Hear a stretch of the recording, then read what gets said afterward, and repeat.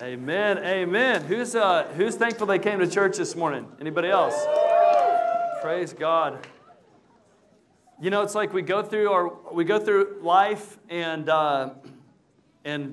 coming here on Sunday mornings oftentimes can feel like we stumbled upon the oasis in the wilderness that we've been looking for, you know, and you come in. Is anybody else just like feeling that this morning, like, oh, okay, this is what I was created for, you know? Like you encounter the love of God, the presence of God, the people of God, and it's just like, oh, okay, there it is, you know? And it's amazing. And, you know, God created worship. He created music actually to bring us together into this experience, you know, where we encounter His presence. Psalm 100 says, we come into His presence with singing. So we don't just do songs because it's like part of church tradition. We do songs because God created music to lead us into an encounter with Him. And when we gather together in this corporate way, something unique happens, and it's like we stumble upon the oasis in the wilderness. We're like, oh yeah, this is what I was created for, again. And you know, we can dwell by that oasis all day, every day, all week long. You know, it's not just a Sunday morning thing. And so I'm just kind of curious. None of this is in my notes this morning, but how many of you guys have been at Antioch for less than 1 year? You've been at Antioch Community Church for less than 1 year. Awesome. Praise God. How many of you guys have been here for less than 6 months? Come on. All right. Praise God. How about less than 1 month? Just kind of curious. You've been at Antioch less than 1 month. All right. Come on. First time. Yep. Met a new friend this morning. So guys, this is so cool. We're the family. We're the family of God. And He's continually bringing new people in to this house, our little church here, Antioch Community Church. And so if you've been here for a year or for 8 years or for a month, what we just walked through in worship, being together, eyes fixed on Jesus in this place where it's like we stumble upon the oasis and God is among us. That is really what it's all about, what we are all about as a people. Because that place in the presence of God is actually, the Scripture says, the fountain of living water. It is the place, it's where we find our fullness of joy. It's where we connect with heaven for a moment on the earth, and all of our lives, we then get to live from that place, you know? Jesus said, if anyone thirsts, let him come to me and drink, and I will be to him a well of water springing up into eternal life. You will never thirst again. We found it, guys, you know? You found it. It's Jesus. It's like what we just walked through this morning and worship together. Like it was just a sip of like what our whole lives are about. You found it. It's Jesus. It's Jesus. So, man, it's so fun to get to be together. My name is Chris Pletcher. I'm the family's pastor here. My wife and I, we've been at Antioch for about 7 years. Been on staff for about 2.5 as a family's pastor. And guys, I just love this church. I really do. It's changed my life. It's taken me to new places in my personal walk with God. It's transformed my family in new ways. It is just opened up things in me personally, and I love this church family, and I love the family. Guys, we have some of the coolest families in the city. I don't say that like trying to be hip. Like we just have some amazing, amazing families in this church community, and I feel like I have the best job in the world. And I like preaching. It's fun to get to share this morning, so I'm excited to kick off a new series for here. It is officially summertime. Praise God. June 3rd, we're in it. And we're kicking off a 4-week series here into the summer called Shadows of a Savior. All right? And as we do, I'm curious, how many of you guys, like, in your personality, just the way that God created you, you lean more towards, like, math and numbers and absolutes? You're like kind of a numbers guy or gal. Okay? Okay, come on. And then, how many of you guys are more like the reading comprehension and writing? You're a little bit abstract thinker. You're kind of on that camp. All right, cool. So I didn't really grow up enjoying reading very much. I got some good genes. My father, my grandfather were both attorneys, incredibly brilliant men. So I was actually decent at reading comprehension and writing, but for whatever reason, I leaned toward numbers. My brain just like sees things in numbers and structure, and I kind of always went that way. But even though English wasn't my thing, I still connected with it. And there was this one literary technique in English class growing up that I always was so interested in, and it was this idea of foreshadowing. I don't know why, but I like remember it. I thought it was the coolest thing that you could actually, like the author would kind of give you a glimpse into the future or give you a hint about something that was going to come to pass through this technique called foreshadowing. And so this summer, we're actually going to walk through the Old Testament and dive into some passages and look at some shadows of Jesus, a foreshadowing of Jesus. Because how many of you guys know when we see the face of Jesus, we are transformed to be more like him? The Bible calls that going from glory to glory, right? And so if we can look through the Old Testament and catch some fresh glimpses through what was foreshadowed in the Old Testament about Jesus, then we might actually have some hope to become more like Jesus, to love him and know him even more, right? By catching some of these fresh glimpses of his face. So I get to kick it off here this morning by talking to you guys about the incredible, inspirational, and prophetic life of King David, all right? And so I hope you got a journal and you're taking some notes, because we're running a little bit late this morning, which means I'm going to go pretty quick here. And there's some amazing stuff that God has packed into the life of King David that shows us more about the life of King Jesus so that we can love him, follow him, know him better. Amen? All right, so flip with me, if you will, to 1 Samuel 16. We're going to be chewing through some Old Testament scripture this morning. I hope you're hungry and attentive and ready to go, because it is some pretty cool stuff if you can focus your mind in and open your heart to what God wants to show us this morning. So in 1 Samuel 16, we don't really have time to give a big recap, so I'm going to give you just a brief 90-second recap of Old Testament history from Abraham to David, okay, in 90 seconds. Here it goes. God created the heavens and the earth. God created men and women to represent him, fill the earth with his glory. We rebelled against God, chose sin, and instead of filling the earth with the glory of God, we filled the earth with sin and wickedness. But God, never giving up on us, looks at the humanity and says, well, let's try something here. Why don't I pick a guy and I'm going to do something new. I'm going to actually, from this man, create a nation that will be called by my name, that will be called my people. So he finds this guy, Abraham. He calls him out of paganism and says, we're going to start over with you, my man. Abraham's descendants become enslaved in the land of Egypt for 400 years under Pharaoh. During that time, they grow from about 75 people to over 1 million strong. Pretty good way to grow a nation, actually. Okay, so God raises up a deliverer named Moses and leads the people of God out of the land of Egypt, out of slavery, redeems them to lead them to the promised piece of land that he had promised to them, because you can't be a nation, a people group, without somewhere to live, right? So he leads them out. They wander in the wilderness for 40 years, banging their heads against the wall of grumbling and selfishness, right? But then finally, under the leadership of Joshua, they come into this promised land and they begin to conquest and take possession of what God had given to them. It's a struggle. The God had already given it to them, but they had to take possession of it. So they're struggling for years and years, and finally they cry out to God. They say, we need a leader. We need a king to help us. They wanted an earthly leader, and so he gave them what they asked for, and God appointed King Saul to rule and reign over them as they were trying to take possession of this place that God had given them. And here we come to 1 Samuel 16. Saul started on pretty good. You guys track with me? Is that all right? Maybe 95 seconds. But so King Saul actually started off on pretty decent footing. He was pretty humble in his response to God initially, but he began to disobey the voice of God, which led to a major failure of leadership. He began to disobey the voice of God, which led to a major failure of leadership.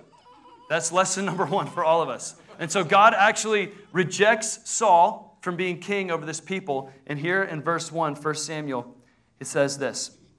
The Lord said to Samuel, who's a prophet of the Lord in these days, how long will you grieve over Saul, since I have rejected him from being king over Israel? Fill your horn with oil and go. I will send you to Jesse the Bethlehemite, for I have provided for myself a king among his sons. I've provided for myself a new king. We would come to find out that this would be David, a man after God's heart. So Samuel goes to Jesse's house. He says, bring out all your sons. He goes down the line one by one, 7 sons. He goes, no, none of these guys are God's anointed, chosen king. You have any other sons? And he picks it up here in verse 11, 1 Samuel 16. Samuel said to Jesse, "Are all your sons here?" He said, "There remains yet the youngest, but behold, he is keeping the sheep." And Samuel said to Jesse, "Send and get him, for we will not sit down till he comes in here." And he sent and brought him in. Now he was ruddy and had beautiful eyes and was handsome. And the Lord said, "Arise, anoint him, for this is he." Then Samuel took the horn of oil and anointed him in the midst of his brothers, and the Spirit of the Lord rushed upon David from that day forward. So the number one way that David gives us a glimpse of King Jesus is in this, that just like Jesus, David was anointed as king at an early age, but it would be years before he came in to that calling. You see, David, most historians estimate that he was between about 10 and 15 years old in this passage. When Samuel came, rejected all the other sons, said, "Hey, that's the guy, the red-headed shepherd out in the field. That's God's chosen one." He was about 10 to 15 years old. But he wouldn't sit on the throne and actually reign over Israel till he was 30. 30. Jesus was born king of the Jews, right? But as we're going to see in a second, there was actually a process that God had to put even Jesus through to become the fullness of who he had been called to be. So David gives us this glimpse into the life of King Jesus. And so what's interesting here is David is anointed king, 15 years old. And guess what his first assignment from God is? Let's look here in the next section here, 16, 14 through 22. I'll paraphrase a little bit of it. The first assignment he gets is to go serve crazy, rejected King Saul. Wait.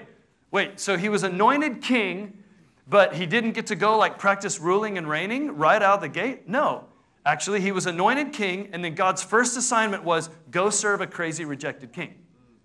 That's what happened. And so King Saul was losing his mind. He had disobeyed the voice of the Lord, and it led him into a life of confusion and rebellion. Anybody been there before?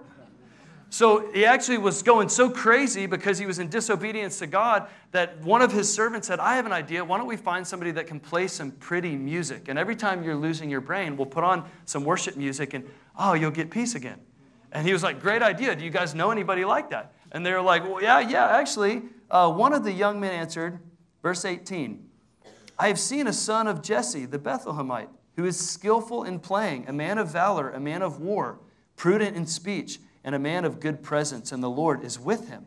Saul sent messengers to Jesse and said, "Send me David, your son." Verse 21, "And David came to Saul and entered his service." Okay, David, anointed as king of Israel at 15 years old, the first assignment he got from God was to enter into the service of a crazy king that was losing his mind. Are you seeing this? So, why this assignment? Why this assignment? Because God is always concerned with your character first, then your calling. God is always concerned with your character first and then your calling.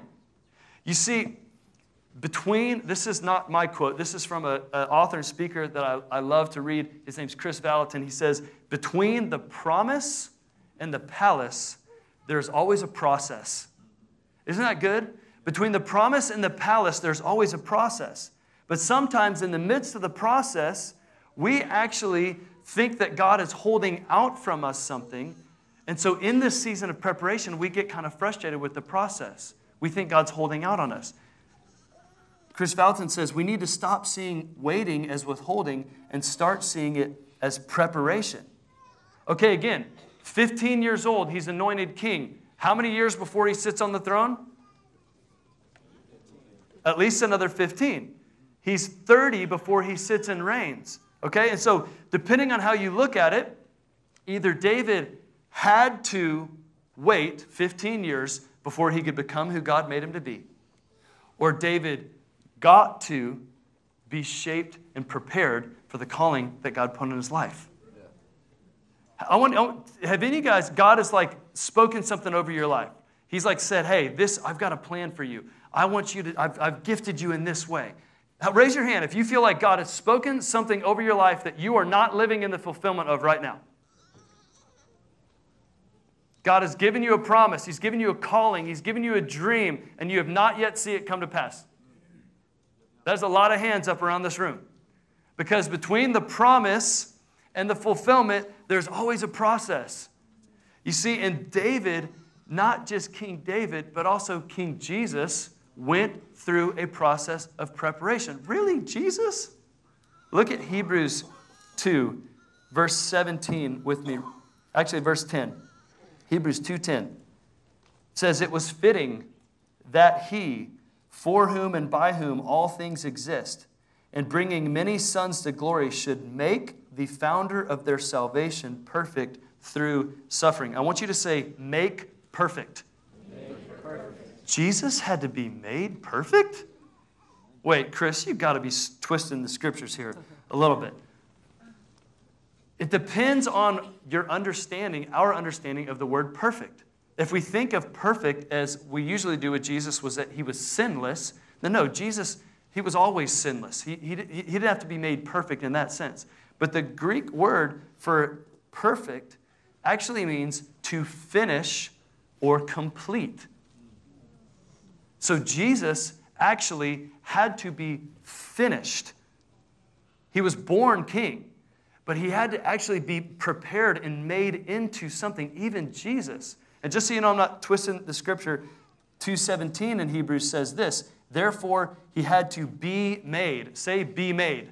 Be made. Jesus had to be made like his brothers in every respect so that he might become a merciful and faithful high priest. You see, Jesus was king at birth, but he had to become a priest. Am I losing you guys, or y'all, is this just so good? You're just like, wow. Okay, guys, Jesus and King David were anointed. There was a calling, and I would say every single one of you have been created by God, given a calling, a dream, a purpose. There's something he's wanting to speak and do through your life, and maybe most of you, he's already told you what that's going to be, but you're in the process somewhere. You know what I'm saying? And you're like a little bit frustrated. I've been there. You're like, what? God, this isn't what you said. You told me when I was 19 years old that I was going to be this or that, or that you had this calling or anointing on my life. And here I am at 26, and I'm just like floundering. I'm not seeing anything come to pass. Tell that to Joseph when he was in prison, right?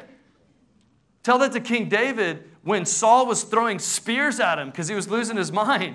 You know what I'm saying? Oh, guys, this is so important for us. This is so important for us. David and Jesus had to become who God made them to be through what did it for Jesus? What made him perfect? Did you catch it in Hebrews 2:10? Suffering. He had to be made perfect through suffering. Or I would say the endurance of hardship, the endurance of suffering is actually what completes us. It's actually what shapes us to help us become who God made us to be. Okay, let me give us a simple illustration that hopefully will help all of us like land on this in a powerful way.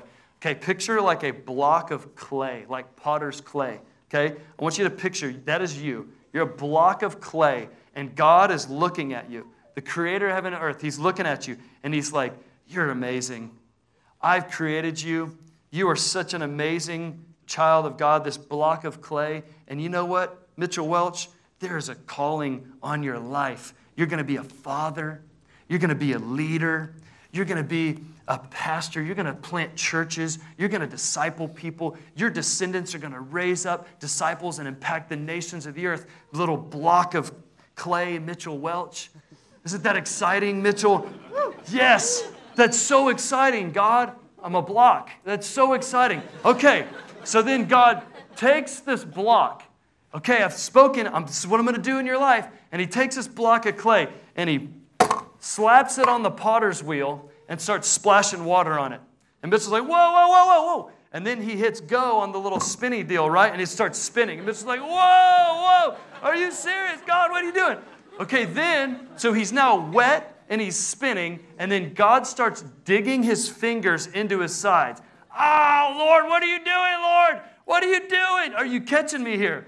Okay? He's got you on the potter's wheel. He's digging his fingers into you. You're spinning around. He's shaping you into exactly what he said he was going to do with your life.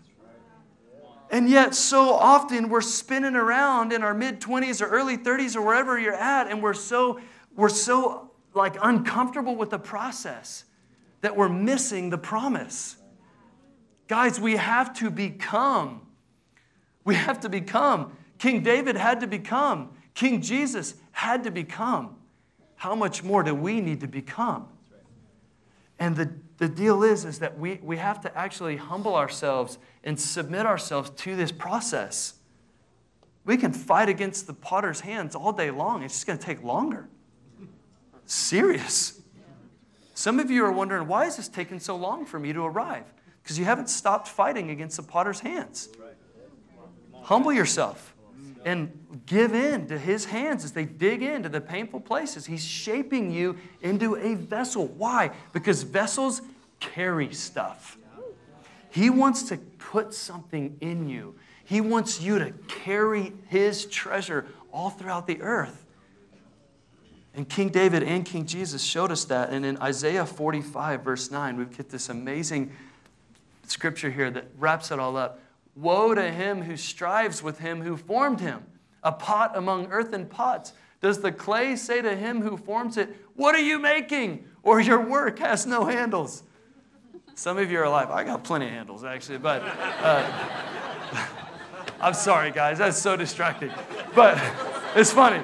But God is like shaping us. And if we will actually humble ourselves and allow him to do his work, guys, we will be blown away at who we become. Amen? Amen. That was number one. Like Jesus, David was anointed as king early in his life, but submitted himself to the process of God to become who he was called to be. Number two, like Jesus, King David was chosen from among the people, and God made a covenant with King David that his throne would be established forever. So King David is this amazing Old Testament foreshadowing of King Jesus. And one of the primary places that we see this enacted is in 2 Samuel chapter 7, where we see Nathan the prophet come and bring a word from the Lord to King David. And it's what theologians call the Davidic covenant. Be honest, have you ever heard of that? Raise your hand if you have. The Davidic covenant. Okay, you're going to learn something this morning if you can hang in with me for the next few minutes, okay? So we read in 1 Samuel 16 when David was anointed at 15 years old. So now we're fast forwarding 15 plus years. He's now in his early 30s. He is now the king of Israel. And there's a night where the word of God comes to his right-hand man, a prophet named Nathan, and speaks this powerful promise over David's life and his destiny. It's in 2 Samuel 7. We're just going to read a couple verses starting in verse 8. He says, now therefore, thus shall you say to my servant David. He's speaking to Nathan. He says, go tell him this. Thus says the Lord of hosts, I took you from the pasture, from following the sheep, that you should be a prince over my people Israel.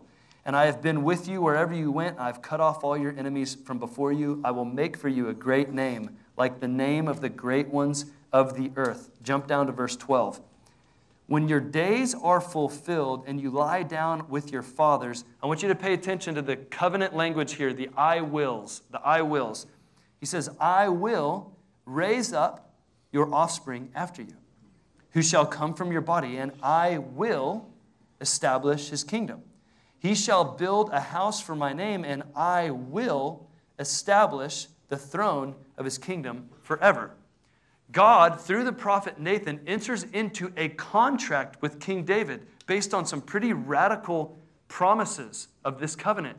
The I will, the I will. You can sum it up in these three words if you're taking notes. The three main tenets of the Davidic covenant were house, throne, and kingdom. House, throne, and kingdom. He said, I am going to build my house through your descendants, through your offspring. I am going to establish the throne of your descendants forever, and I am going to establish my kingdom on the earth through that throne, house, throne, and kingdom. So now let's look into the New Testament through those three words. Is there anywhere in the New Testament where there's language about a house? What do we talk about almost every week? The household of God is the church. Okay? Interesting. Anywhere in the New Testament where we hear about the throne or the authority, maybe famous last words of Jesus, now all authority has been given to me, right? Thrones represent authority. We see Jesus claiming the authority of the earthly throne. And then lastly, obviously, the whole New Testament's about the kingdom of God. So as we look into the New Testament through the Davidic covenant, house, throne, and kingdom, we see a lot of stuff is supposed to come to life in the New Testament through these promises. Are you following with me? Okay, so house, throne, and kingdom. I want to talk about throne for a second because God made a promise to King David about the throne. Let me ask you this. Was he talking about a heavenly throne or an earthly throne? Okay, did David live in heaven or did he live on the earth? Okay, so was he talking about an earthly throne or a heavenly throne? He's talking about earthly throne. He said, I am going to establish an earthly throne through your people forever. So think about Jesus and the incarnation, him becoming a man. Have you ever asked the question, was there any other way that God could have done it? Did Jesus really have to become a man? Was he just like kind of trying to show us that he really cared and I'll become a man like you guys? Have you ever really thought about that? Did he have to become a man? Or do you think that was just the way he chose to do it? Who thinks he had to become a man? Who thinks he just chose that? Who thinks they don't have any idea? We got some honest folks. Come on. Okay, so God was talking about an earthly throne that he would establish through David's offspring. And so, guys, the incarnation was the only way. You see, Jesus had to become a man so he could fulfill the Davidic covenant. He had to become a man so that he could step in to the lineage of David and establish the earthly throne forever and ever. Because check it out, guys. Was the throne of heaven in question? Never. The throne of heaven was never in question. But was the throne of earth? Yes. The throne of earth was in question because we gave it away when we rebelled against God, we being man. So Jesus had to step into the line of David. Okay, I'm losing y'all. Go to Luke chapter 1, okay? I know it's June, but we're going to read a Christmas verse, okay? Are y'all okay with that? Yes, we can talk about these things other than once a year, okay? Luke chapter 1. Check this out. Verse 30 through 33. Y'all want to read along here? The angel of the Lord said to her, do not be afraid, Mary, for you have found favor with God. We're going to have to put some Christmas trees up here. Behold, you will conceive in your womb and bear a son, and you shall call his name Jesus. He will be great and will be called Son of the Most High, and the Lord God will give to him the throne of his father, David. Wow. God gave Jesus a throne, not the throne of heaven, guys. Jesus became a man to take what throne? The throne of his father, David. The incarnation was the only way. Jesus was chosen, like King David, from among the people to come to fulfill this covenant that God had made with humanity to establish the throne of earth. Why am I going through all this like complex like covenant fulfillment stuff? Guys, because the throne of earth has been claimed by King Jesus. He fulfilled it. He did it. He has claimed the throne of the earth that was in question. And yet, do we see him sitting and ruling and reigning on the throne of earth right now? No, we do not. We do not. So we have a king who is coming again, and we've got to ask ourselves, what does it look like for us to be a people in waiting? Jesus stepped in. He claimed the throne of the earth, and he will come again to forever rule and reign over the earth, but we actually have work to do while we wait. Amen? Yeah. And so what does it look like, as we close here in a minute, what does it look like for us? What does it look like for us to be a people in waiting for our rightful king?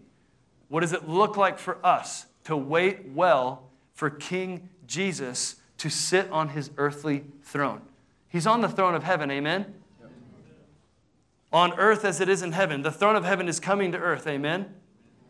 It's not here fully yet, amen? Yep. So we've got work to do, amen? Amen? So what does it look like for us to wait well for our king to come? It's the last and final point, is that we actually have to live like King David, and we have to live like King Jesus. Here's the interesting thing about these two men. King David, just like Jesus, was a warrior and a worshiper. He was a warrior and a worshiper. And these two characteristics must go hand in hand for us to be a kingdom people and waiting for the king. Check this out. David was an incredible general. He led the Israelites to great military victories over their enemies, so much so that they actually wrote songs about David and how amazing of a warrior he was. You heard this? They'd say, Saul has slain his thousands, but David his 10,000s. What if you were such a radical warrior that they wrote songs about how many people you had killed? It's kind of crazy. He was an amazingly successful warrior. But in the secret place, David was a worshiper before he was anything else. He wrote hundreds of songs to the Lord. His devotional life was rich with communion to God through song and prayer, tears and joy. He was a man after God's heart. So I want to speak to the men for a second. Men, what's up? Men, how do we wait for the king? By being warriors and worshipers, and you don't have to be one or the other. You see, guys, you don't have to just be the hard-nosed warrior who shows no emotion as you run your company or lead your family or this or that. You don't just have to be the tough guy, the CEO. But you also don't just have to be the really artistic, creative, worshipy guy that's always picking on the guitar. You see, we're actually called to be both. Jesus was the fulfillment of both, spirit and truth. King David was the fulfillment of both. Men, are you with me? We are actually called to be well-balanced men.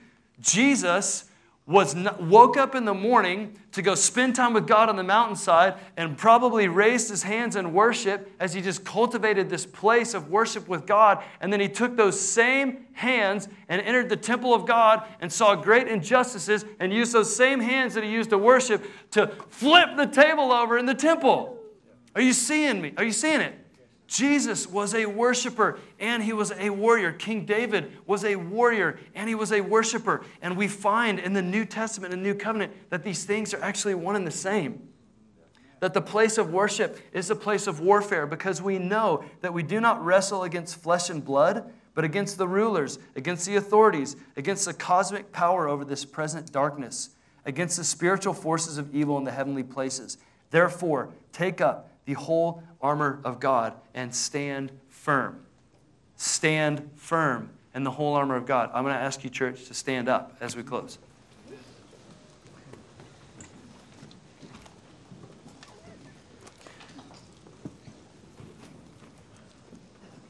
I know I've taken you a little bit all over the place today with King David, and you might be going, wow, okay, what are we at church here today for? Chris, are you going to land this for us?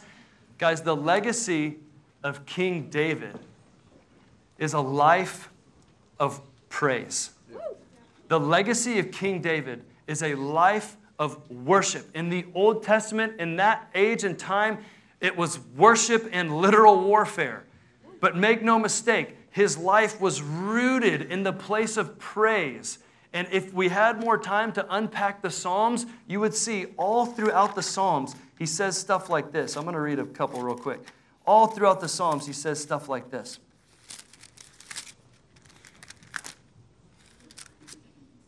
Let the high praises of God be in their throats and a two-edged sword in their hand. all throughout the Psalms. I will sing a new song to you, O God, upon a 10-stringed harp. I will play to you with my instrument. You who gives victory to kings, who rescues David, his servant, from the sword. You see, David lived in a day and time where it was obvious to him that his worship equated to victory in his warfare. Jesus lived in a new covenant reality of spirit and truth where the Father is seeking true worshipers, where now our worship is our warfare. Because we do not battle against flesh and blood like David did. We battle against spiritual forces in darkness in the heavenly places. And so people, the most important thing for us then, as we wait for our King, who came in the line of King David to establish the earthly throne, the most important thing that we can do and become, if we want to see the throne of Jesus established on the earth, is to become a people of praise like King David, a people of praise like King Jesus. So I am inviting us, church. This is an us response. This is an us corporate morning. If you want us to pray, we're going to have some life group leaders come up. If you're in a season of preparation, what we talked about earlier, we would love to pray for you. So life group leaders, y'all go ahead and come up here. We would love to pray with you. But guys, this is a corporate response this morning. I am inviting us. We are being invited into a new place of praise as a church, where our worship is our warfare. Are you guys with me? Is this connecting with you at all? Guys, we are called to be a people of praise. And what we stumbled upon this morning during our worship service was just the tip of the iceberg, people. If we will give ourselves to praise, we will give our hearts wholly to worship God. That's the invitation. So here you go. If your normal is singing this loud, I want you to sing this loud right now, okay? If your normal is hands like this, I want you to put your hands like this today, guys. If your normal is hands like this, I want you to put your hands like this today. I know we all have different comfort zones. I am asking every single one of us to become a people of praise that take a step deeper into our worship as warfare. It is for all of us. It is for all of us. So we're going to sing this song together. We're going to sing that we have no greater invitation than to be like Jesus, to give everything that we have. Oh, to be like you, to give all we have, to know you. It's an invitation to worship as warfare this morning. Are you with me, church? Jesus, we come. Lord, give us grace to step deeper into a life of worship. Right now in this moment, would you lead all of us into it? In Jesus' name we pray. Amen.